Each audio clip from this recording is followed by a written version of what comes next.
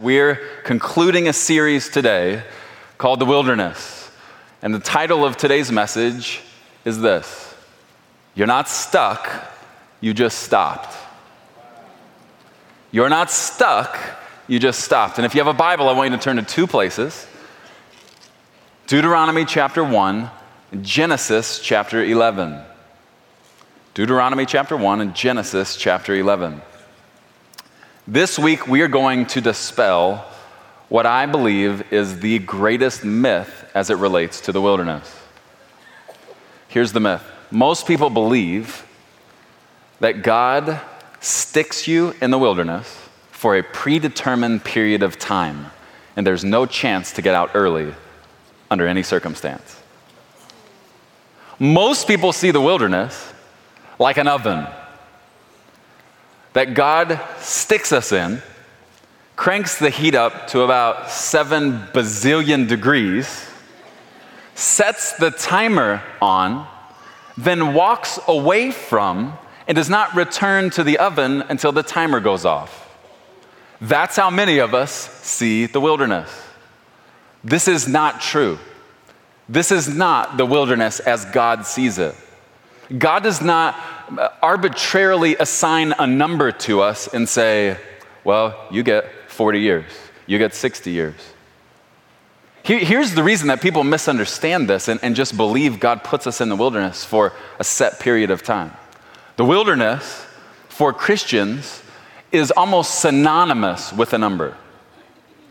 I'm going to prove it to you. In a moment, I'm going to count to 3. And when I count to 3, I want you to say out loud the first number that comes to your mind when you hear the word wilderness. Okay? Everybody got it? All right? So I count to 3. Whatever number comes to your mind when you hear the word wilderness, say it out loud. You ready? 1, 2, 3. Someone said a lifetime. That's not a number. 1, 2, 3. Forever. No, that is not. How many of you said 40? Put your hand up, okay?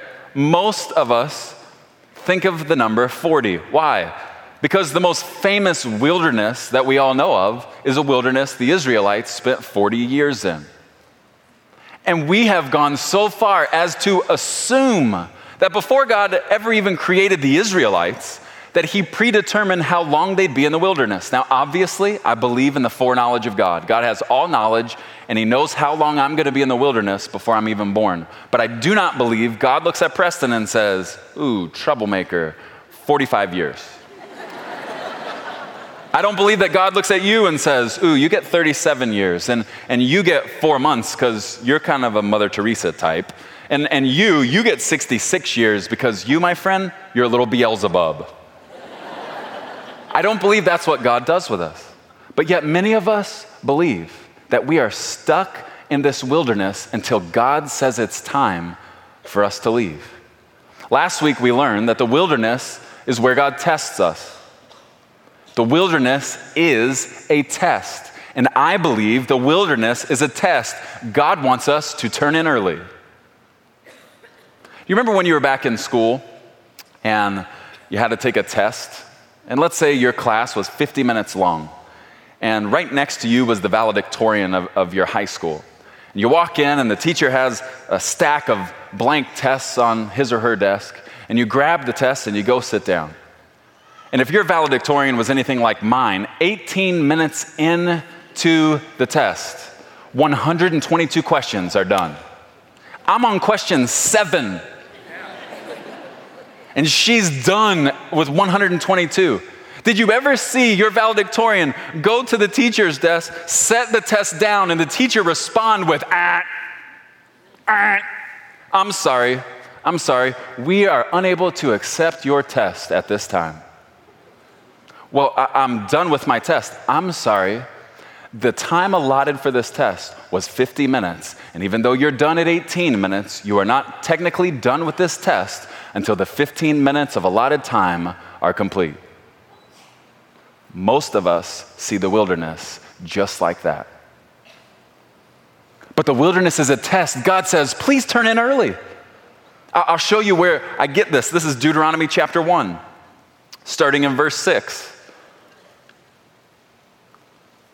This is a retelling of the story of the Israelites going through the wilderness. When we were at Mount Sinai, the Lord our God said to us, "You have stayed at this mountain long enough."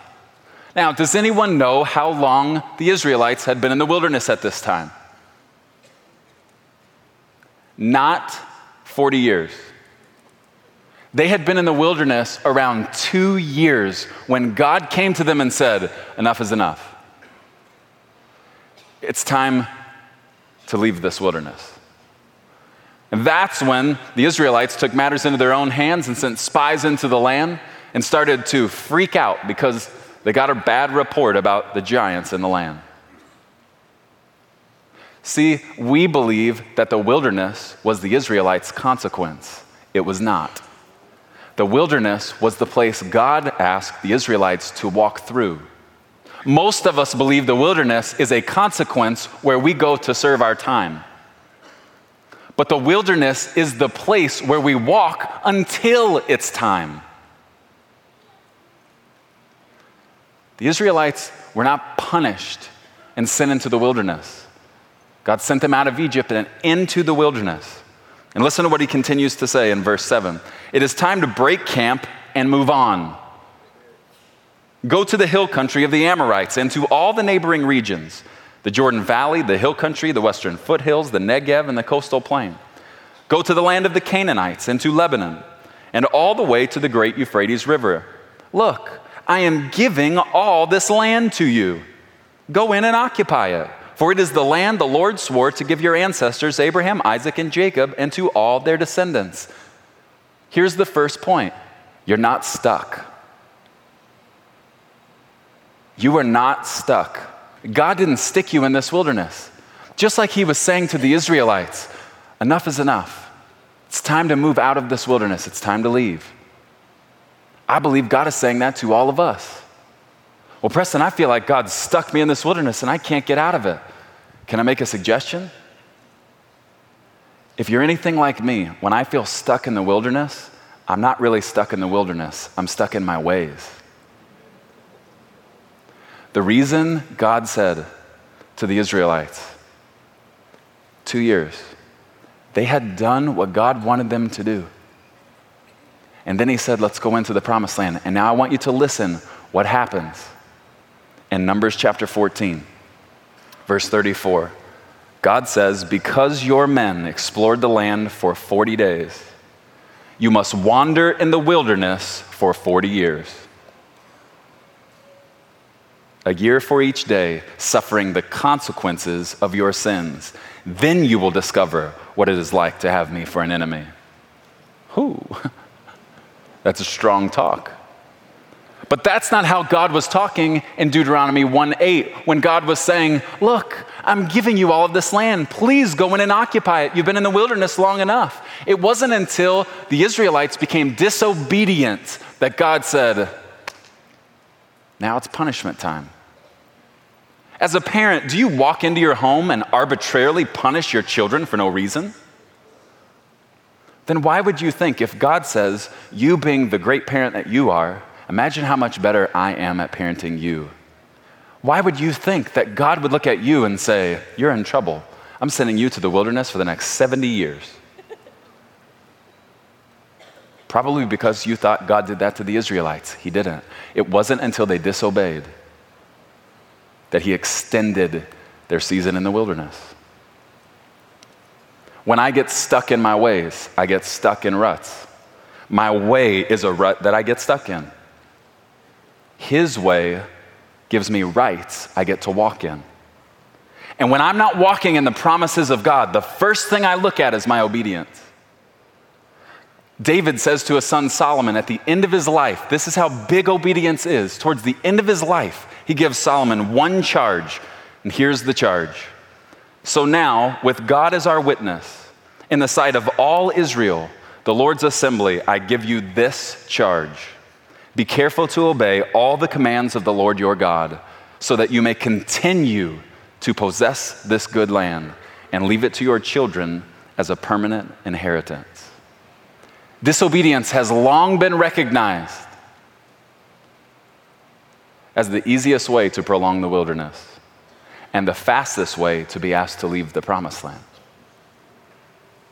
Listen, how can God trust me to live in the land he tells me to if I won't do the things he tells me to do? Obedience is huge, and if you feel stuck, you're not. Just take an obedient self-examination. Ask yourself this question: am I doing everything God told me to do in every area of my life? And if you feel stuck, here's the best way to not feel stuck anymore.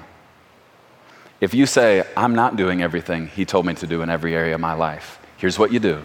You repent, and you go back and do the last thing he told you to do.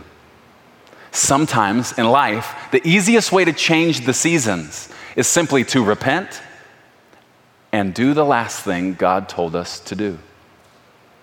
Obedience is huge if we want to walk into the promised land. You're not stuck. Here's the second point. You just stopped. You're not stuck. You just stopped. Stuck is what we call it when we stop but want to blame someone else. Stuck is what we call it when we stop but want to blame it on someone else. A couple years ago, my daughter was playing around in the house, and she was playing in the kitchen, and she stuck her arm, the handle on the oven, the oven wasn't on, so it's not going to be one of those stories, okay? She stuck her arm down in between the handle and the oven, and she got stuck. And we were outside playing with the boys, and so we didn't know what was going on. She'd just come in the house. Well, she gets frightened. And she starts screaming at the top of her lungs, I'm stuck! I'm stuck! Help me! I'm gonna die! Don't laugh. You know how we do when we get stuck. We start to freak out, She was freaking out. She's yelling at the top of her lungs. Holly comes into the house. She hears Riley screaming. She goes in, and she simply pulls her arm out, and Riley gets away. Riley's yelling, I'm stuck, I'm stuck, I'm stuck. But here was the reality. She wasn't stuck. She just stopped in the wrong place and did the wrong thing. When I feel stuck, there is nearly a 100% chance that I have stopped in the wrong place and I am doing the wrong thing. Flip over to Genesis chapter 11, starting in verse 31. This is the story in the middle of the story of Abram, whose name would be changed to Abraham, Abram and his father, Terah. And you probably know that Genesis 12:1 is very, very popular, and many people know it. This is what precedes Genesis 12:1.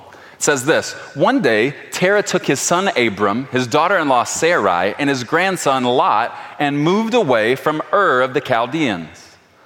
He was headed for the land of Canaan, but they stopped at Haran and settled there. Terah lived for 205 years and died while still in Haran. He was headed for the land of Canaan, but stopped at Haran and settled there. If you're taking notes, you can write this down. Anytime we stop before the promised land, we are settling for less than the promise. When I stop before the promised land, I am settling for less than God's best. Terah was in Ur, heads to Canaan, stops in Haran, and settles there.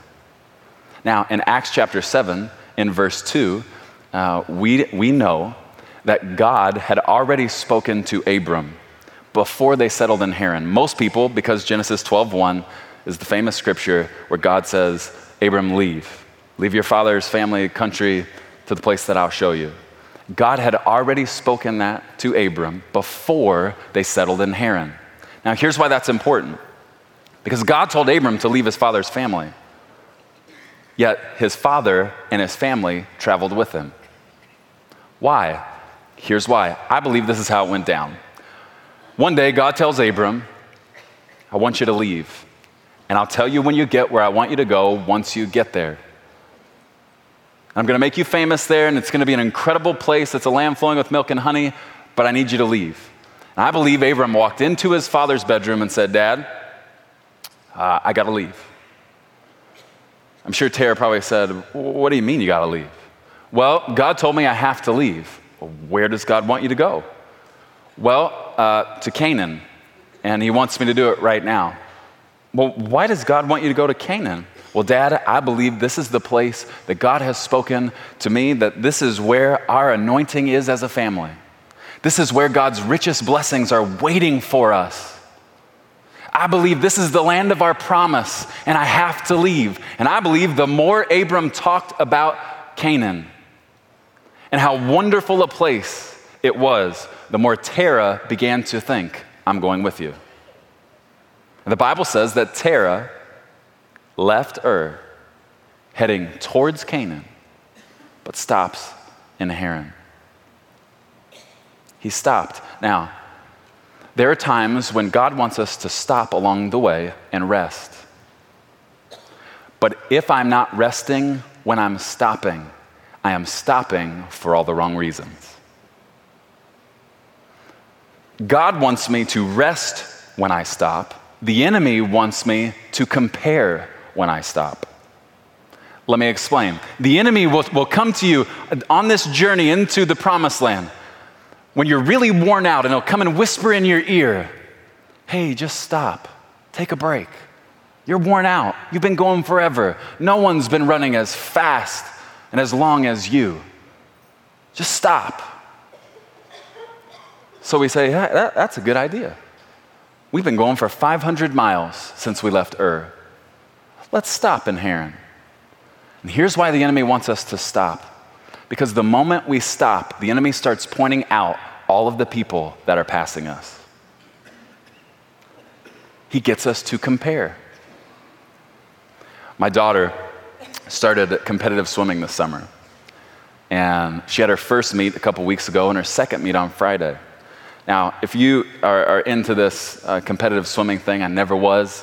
I'm just now learning how it all goes. What they do is they take your time from your previous race, all the racers, previous time, and they rank you for the next race based on your last time.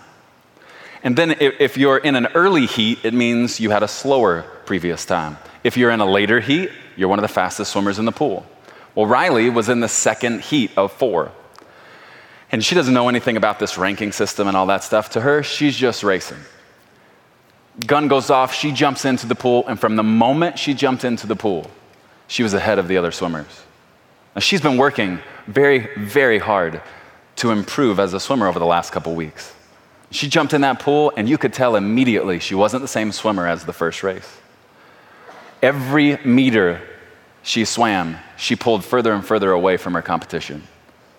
By the end of the race, she gets up out of the pool and turns around and she sees she's about 25% ahead of second place.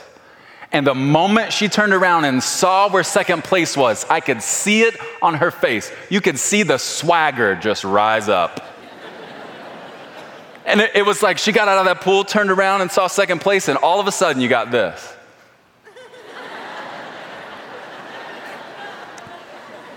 Now you know where she got that from. She got it from her mother. She got the whole winning by 25% part from. Not really. She's swaggering. Why? Because she feels like she just blew away her competition. We're yelling her name and celebrating and going crazy. And Riley thought we were celebrating because she was beating everyone so badly. You know what we as parents were celebrating? Her improvement. We were celebrating her progress. She was celebrating her apparent victory. 2 more heats go by. All the faster swimmers are in those heats. 7 more racers swim faster than Riley did. And when we get the results, we find out she finishes 8th, and we tell her, baby, you finished 8th place. And immediately, her countenance changed. I thought I finished first. No, you finished 8th. There were a lot of good swimmers that came after you. And I could see it on her face. She was this close to saying, I don't ever want to swim the freestyle again. Isn't it amazing that when you're running your race and you feel ahead of everyone else, you feel like the fastest swimmer in the pool, but But the moment you stop and start comparing your pace to the fastest swimmers in the pool, you feel like the slowest swimmer in the world. That's how we get. That's why the enemy wants us to compare. The enemy knows that if I start looking sideways at my competition, anywhere I am looking, I will end up walking towards. The enemy knows if I'll begin comparing to the people that I think are running this race with me, that I will end up following after what they're chasing. We can't compare when we stop. Here's what we need to do when we stop. We need to rest contently. Well, Preston, we're in the wilderness. How can you be content with the wilderness? I didn't say be content with the wilderness. I said be content in the wilderness. One of the ways that we graduate out of the wilderness into the promised land is learning to be content in the wilderness. Here's what contentment means. Contentment is the ability to have peace when nothing changes. Can you be content in the wilderness where God has you walking through? Or do you find yourself so exhausted from running for so long that just like Tara, you make the decision, I've gone far enough, I have to stop. If you feel stopped right now, if you have stopped, here's all you have to do. Get up and keep walking again. God didn't say stop if you're not resting. So if you're done resting, get up and walk. And that brings us to our third point. It's time to leave, not to move. It's time to leave, not to move. Look there in Genesis chapter 12, verse 1.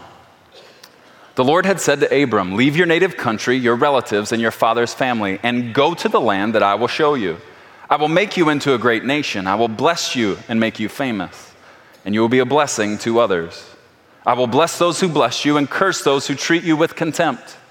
All the families on earth will be blessed through you. So Abram departed as the Lord had instructed. Here's what's significant about this. I want you to notice, God tells Abram to leave. God says of his father that he moved away. There's a big difference between moving and leaving. If I move away from something, in a moment of crisis, I'll be tempted to move back to where I'm comfortable.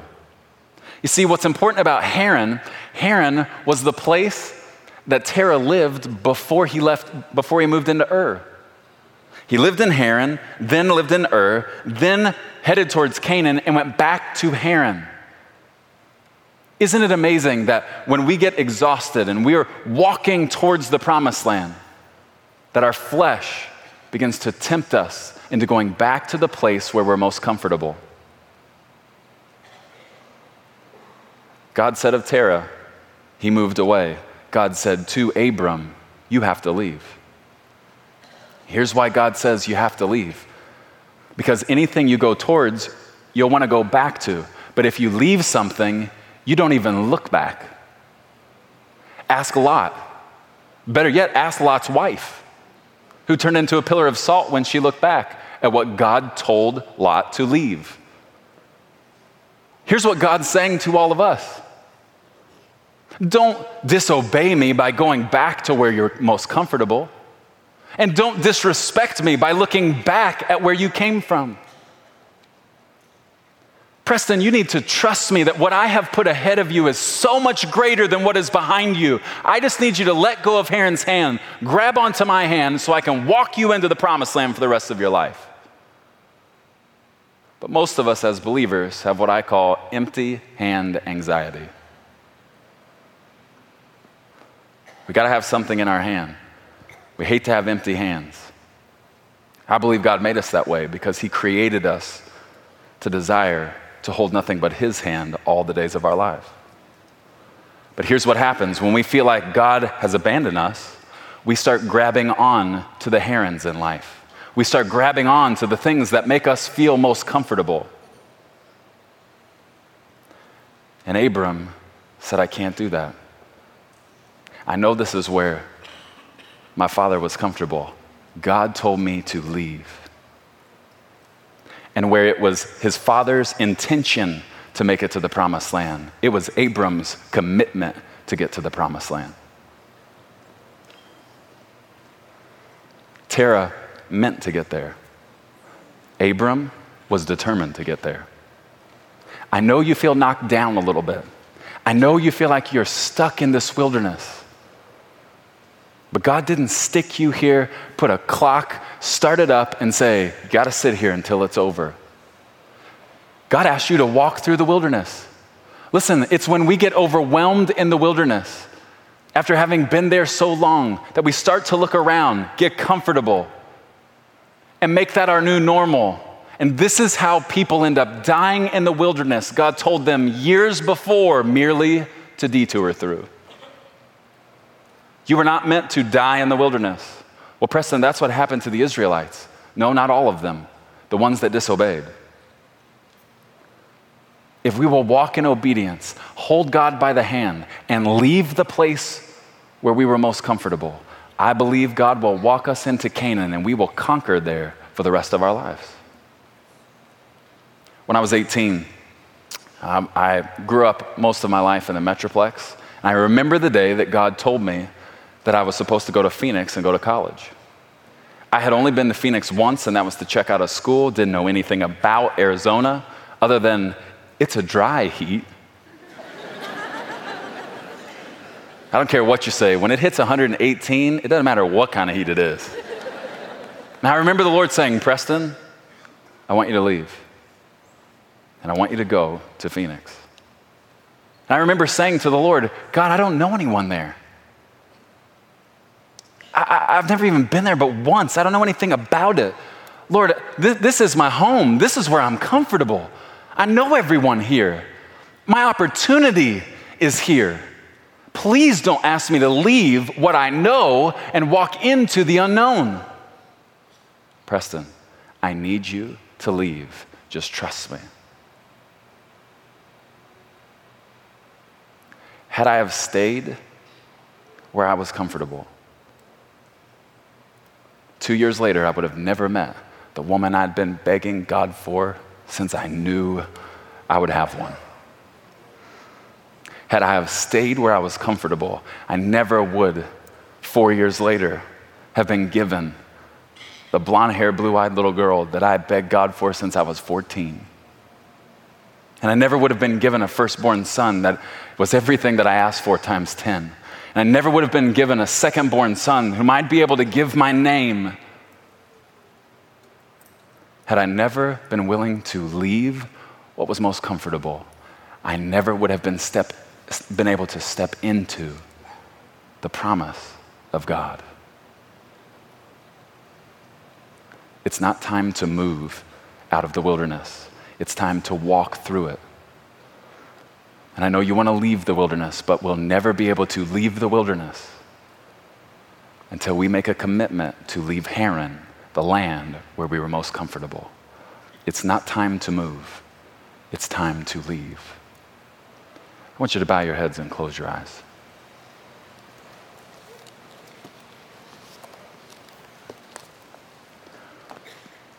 What is the Holy Spirit saying to you?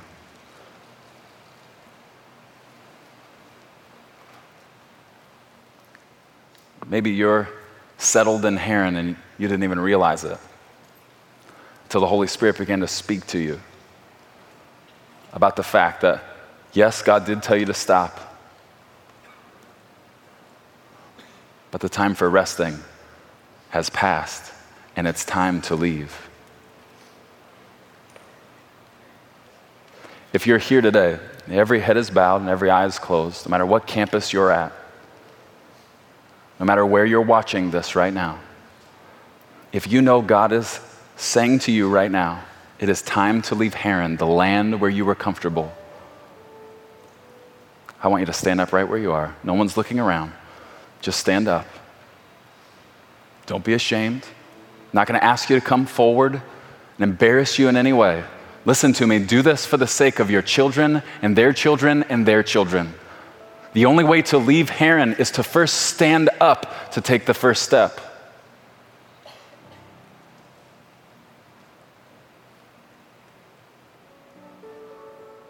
Take a step. Make your declaration. I am not staying as a settler in Haran any longer. I don't care how hard I have to work. I don't care how much it costs me, but I am moving on to Canaan, where God created me to conquer. And I do it by standing up today. This is my first step, and I am not looking back at where I came from. I am looking forward to the God who is calling me to Canaan. Lord, I pray right now that as we close this service, as everyone stands, Lord, I know there are people in this room and in all of our campuses who need to receive ministry this morning. Lord, I pray that you would give them the boldness to come forward and receive ministry. This could be the day that changes not just the chapter, but the entire story. Today could be the day they tell their grandchildren about many years from now. The day they left Haran and never looked back. God, give them, if they need to come forward and receive ministry, give them the boldness to do so. Lord, I pray for every one of your people, your richest blessings. I pray they'd feel nothing but your hand in theirs as you lead them through this wilderness and into your promise. In Jesus' name, amen.